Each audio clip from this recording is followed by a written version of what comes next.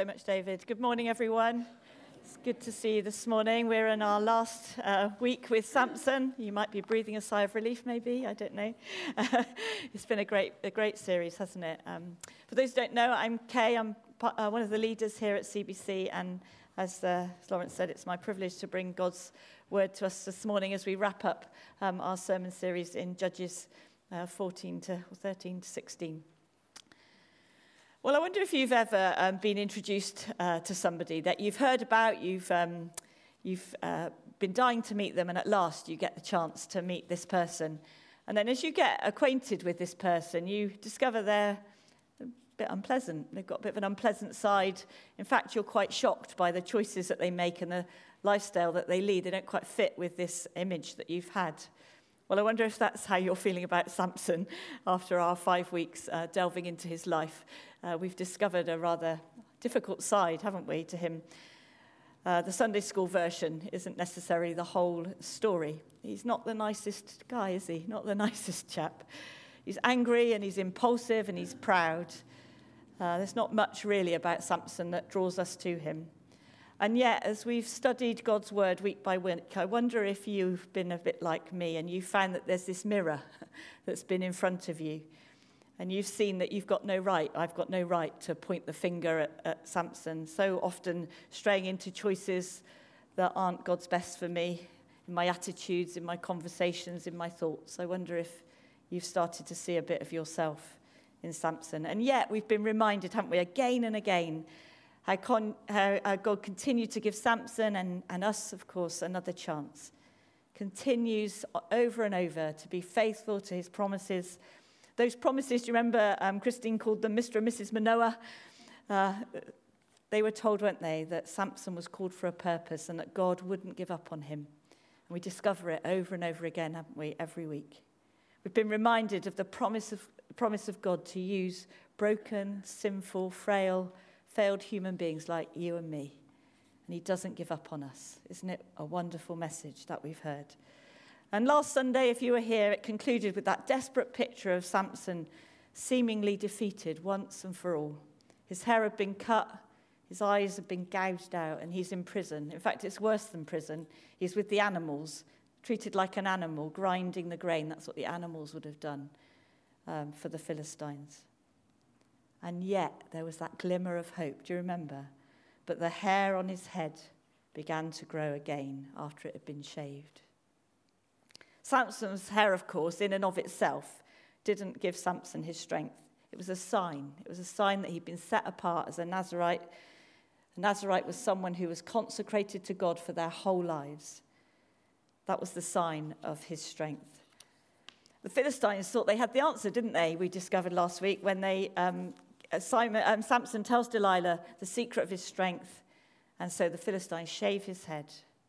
And we read that sad word that in that moment God abandons him as well. Well, in that moment of abandonment, as this humiliation begins, the Philistines not only remove his hair, but they remove his eyes as well. Those eyes that had led him into lust and anger and away from his God, the God that had called him to obedience.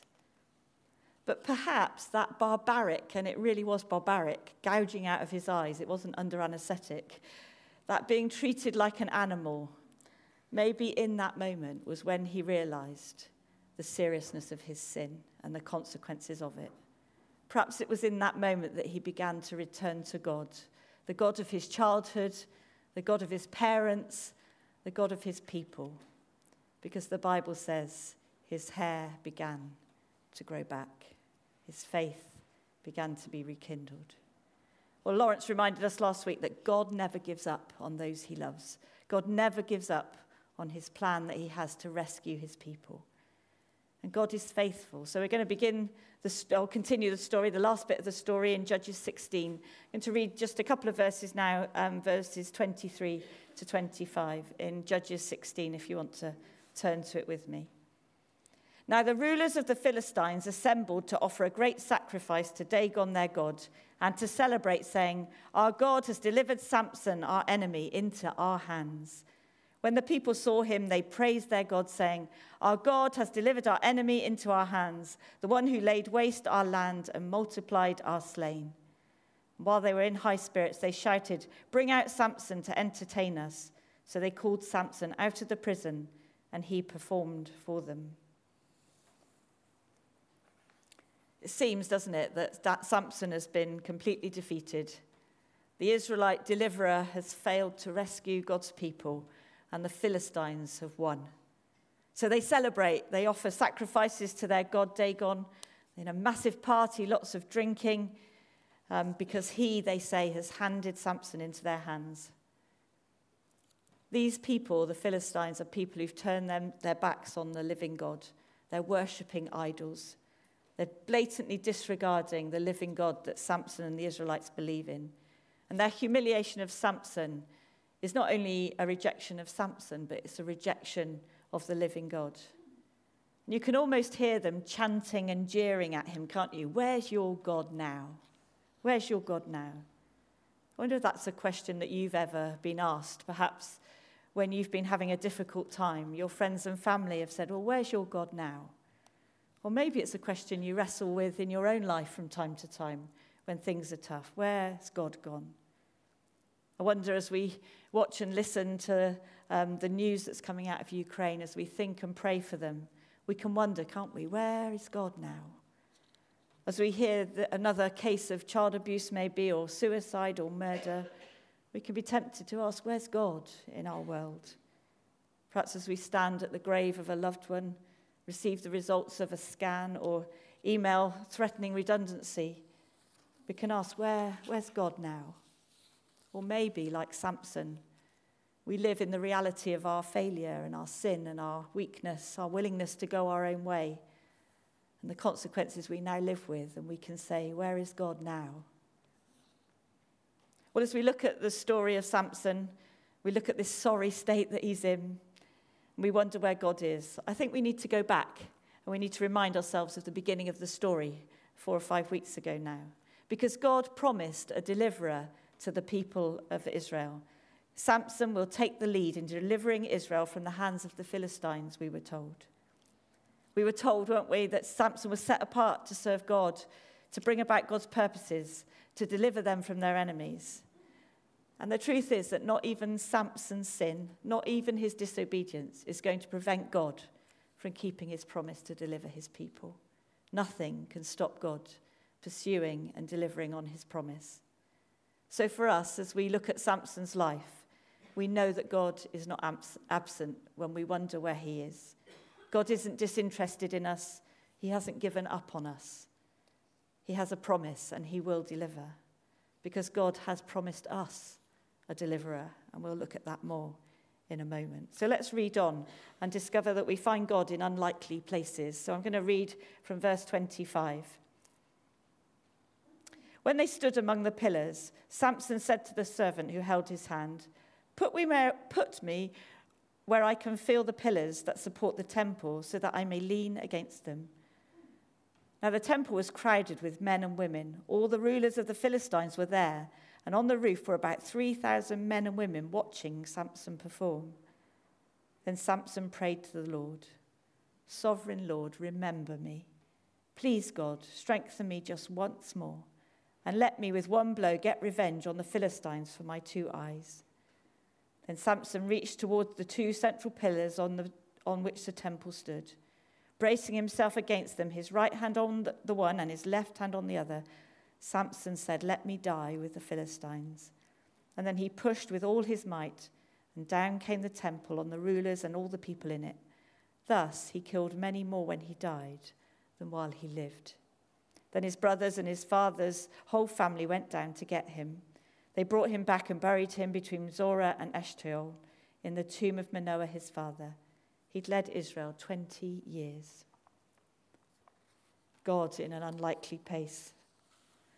Well, let's have a look at Samson. He's far from strong now, isn't he? His sin has consequences and he can't avoid them.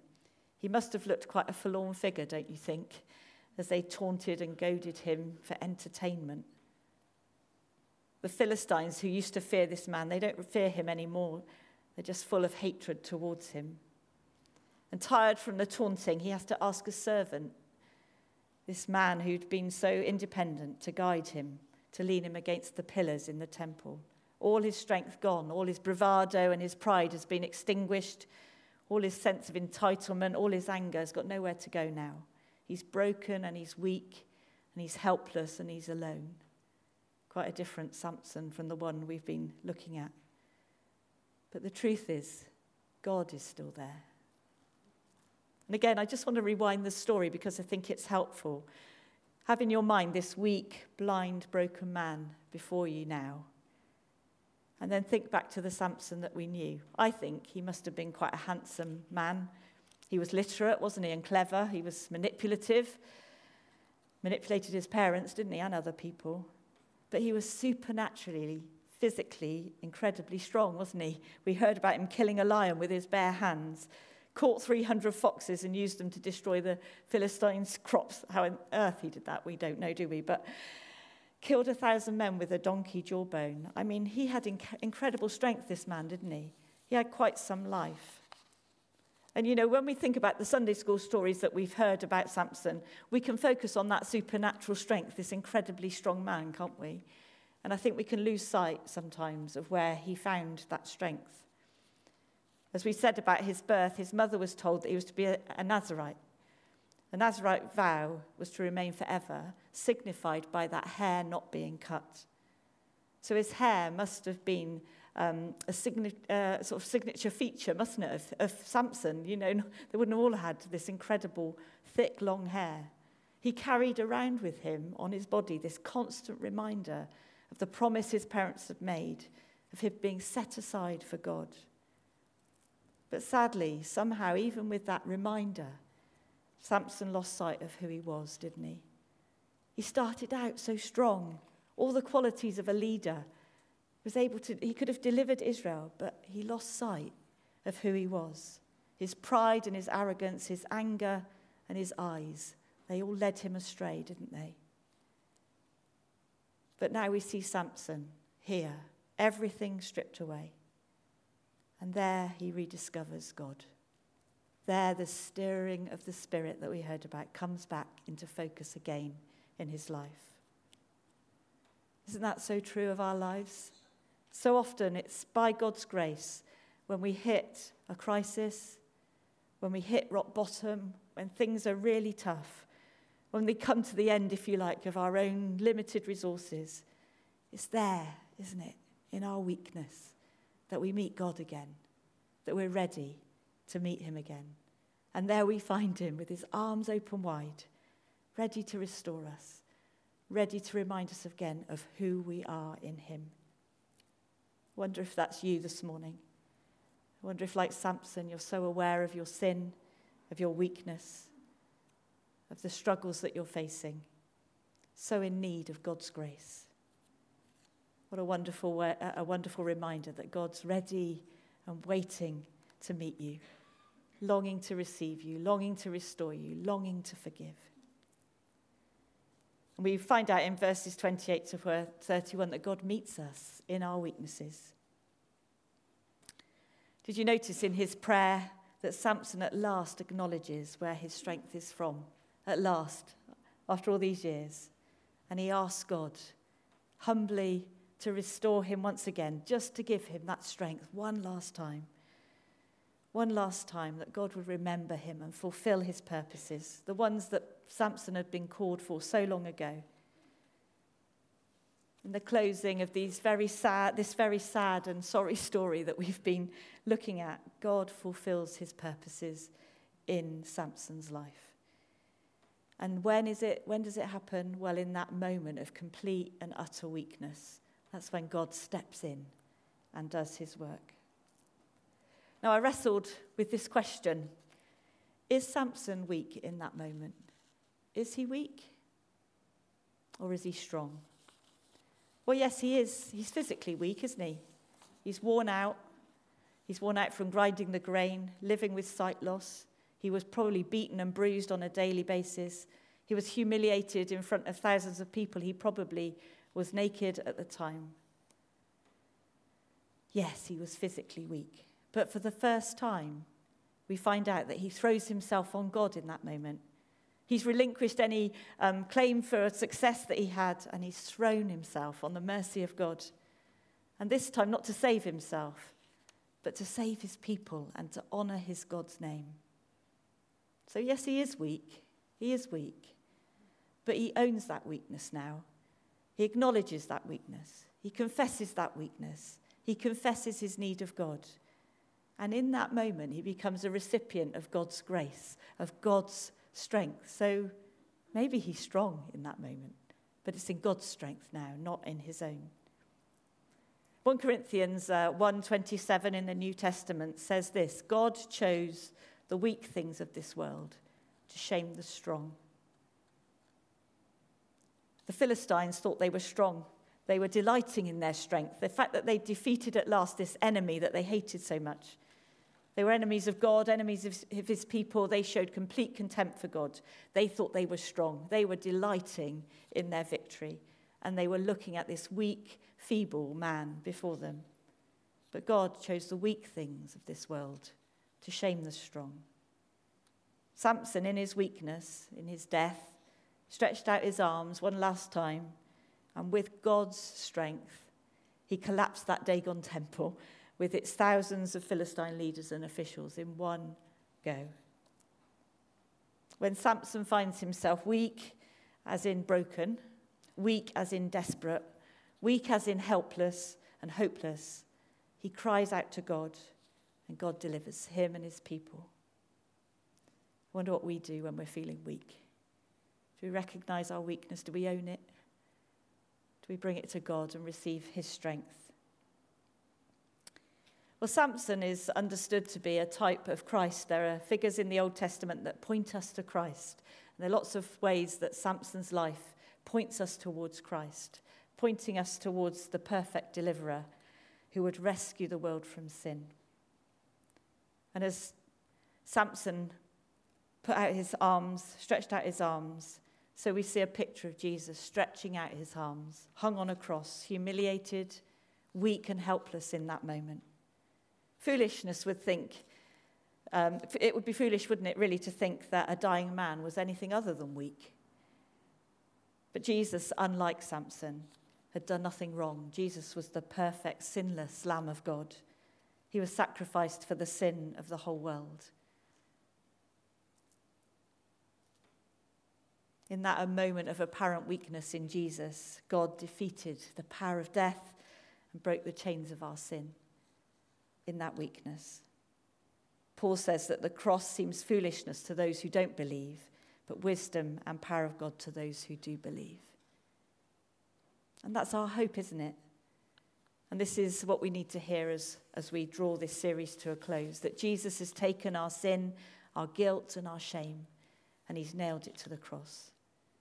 And as Jesus rose from the dead, we're invited to live in the freedom and the forgiveness that he offers us. So today we can lay down those things that kid us that we're strong. And we've all got them, haven't we? Today we can confess our utter weakness, our utter dependency upon God and his love for us. I wonder, are there things that you feel challenged, that I feel challenged, that we need to lay down today before God?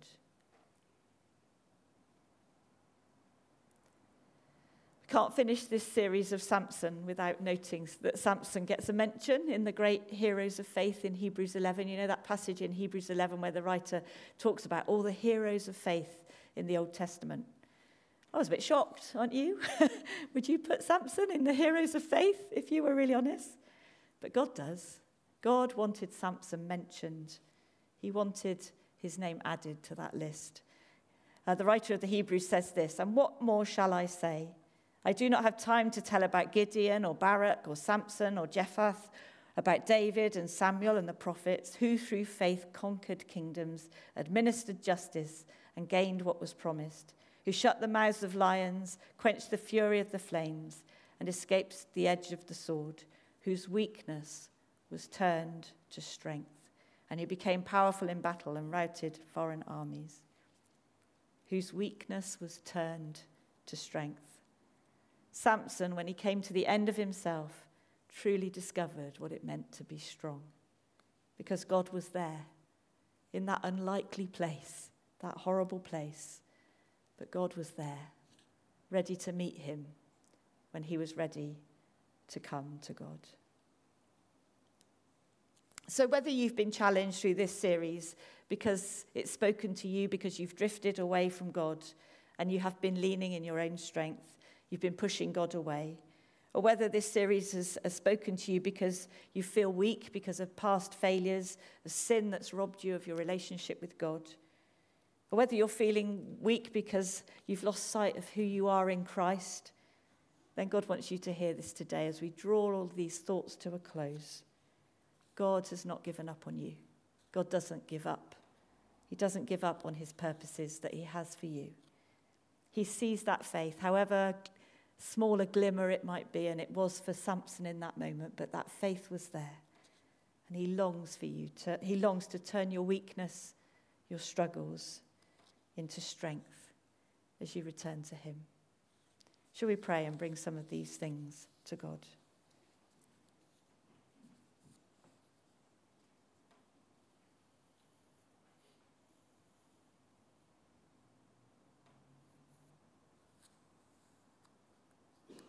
Perhaps this morning you need to hear those words that God is there. God is in that unlikely place.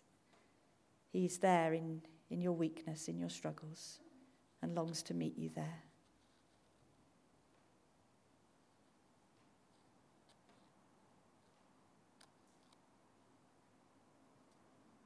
Perhaps you need to be reminded that God hasn't given up on you. He won't give up on his purposes for your life.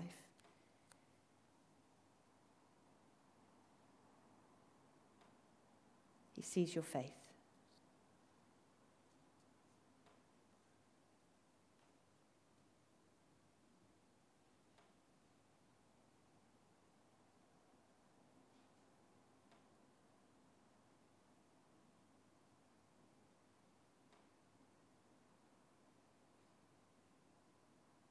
Father, we recognize that you long for us to come to you in our weakness, to recognize that we have nothing to bring, nothing to offer you.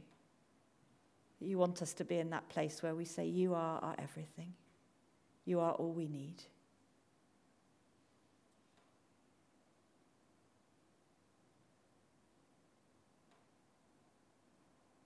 We want to surrender ourselves to you this morning. We want to thank you for the cross. Thank you that at the cross, Jesus, you dealt with our sin, our guilt and our shame. And that you invite us to be in relationship with you, to live for you. And Lord Jesus, today, we pray that we would be those who follow you, who keep our eyes fixed on you, that live for your glory.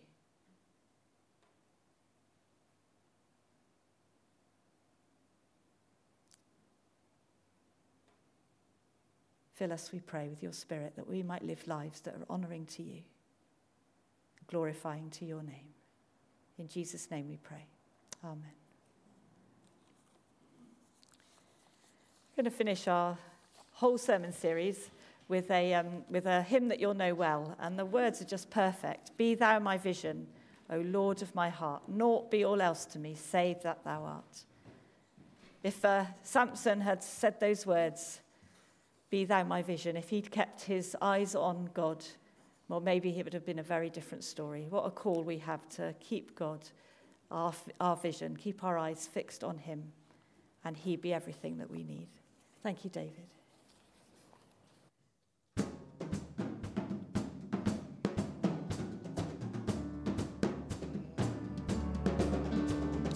Be thou my vision, O Lord of my heart. Not be all else to me, save that thou art. Thou my best hope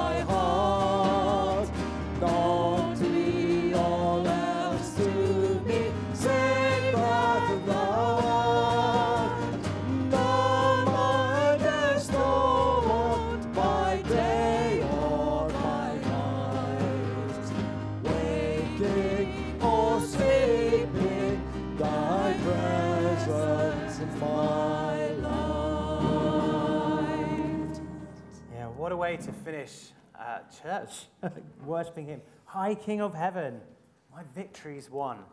Do you know that today? That the victory is won in Jesus. Please take your seats. What a sermon series we've had. Thank you to Kay for bringing God's word to us this morning. A real challenge, hasn't it? And as you reflect on that, I wonder what stood out to you over the last 5 weeks. What has the Lord been saying to you? We've heard this morning that God is faithful. He doesn't give up on you. He meets you in your weakness. But there was some challenge as well as encouragement, wasn't there? What do you need to lay down today? What do you need to put aside? The series has been about the strong becoming weak, but we've discovered that the weak become strong. And maybe your prayer is like Samson's this morning, where he says, "O sovereign Lord, remember me. O God, please strengthen me just once more." If you're in need of his strength this morning, may you know the answer to that prayer. And a closing prayer for each of us, a prayer for strength, right out of the words of Scripture as we finish this morning. I pray that out of his glorious riches he may strengthen you with power through his Spirit in your inner being, so that Christ may dwell in your hearts through faith. And I pray that you, being rooted and established in love, may have power together with all the saints to grasp how wide and long and high and deep is the love of Christ, and to know this love that surpasses knowledge, that you may be filled to the measure of all the fullness of God. May you be strengthened, may you be filled and encouraged this morning. God bless you, and have a great week. Amen.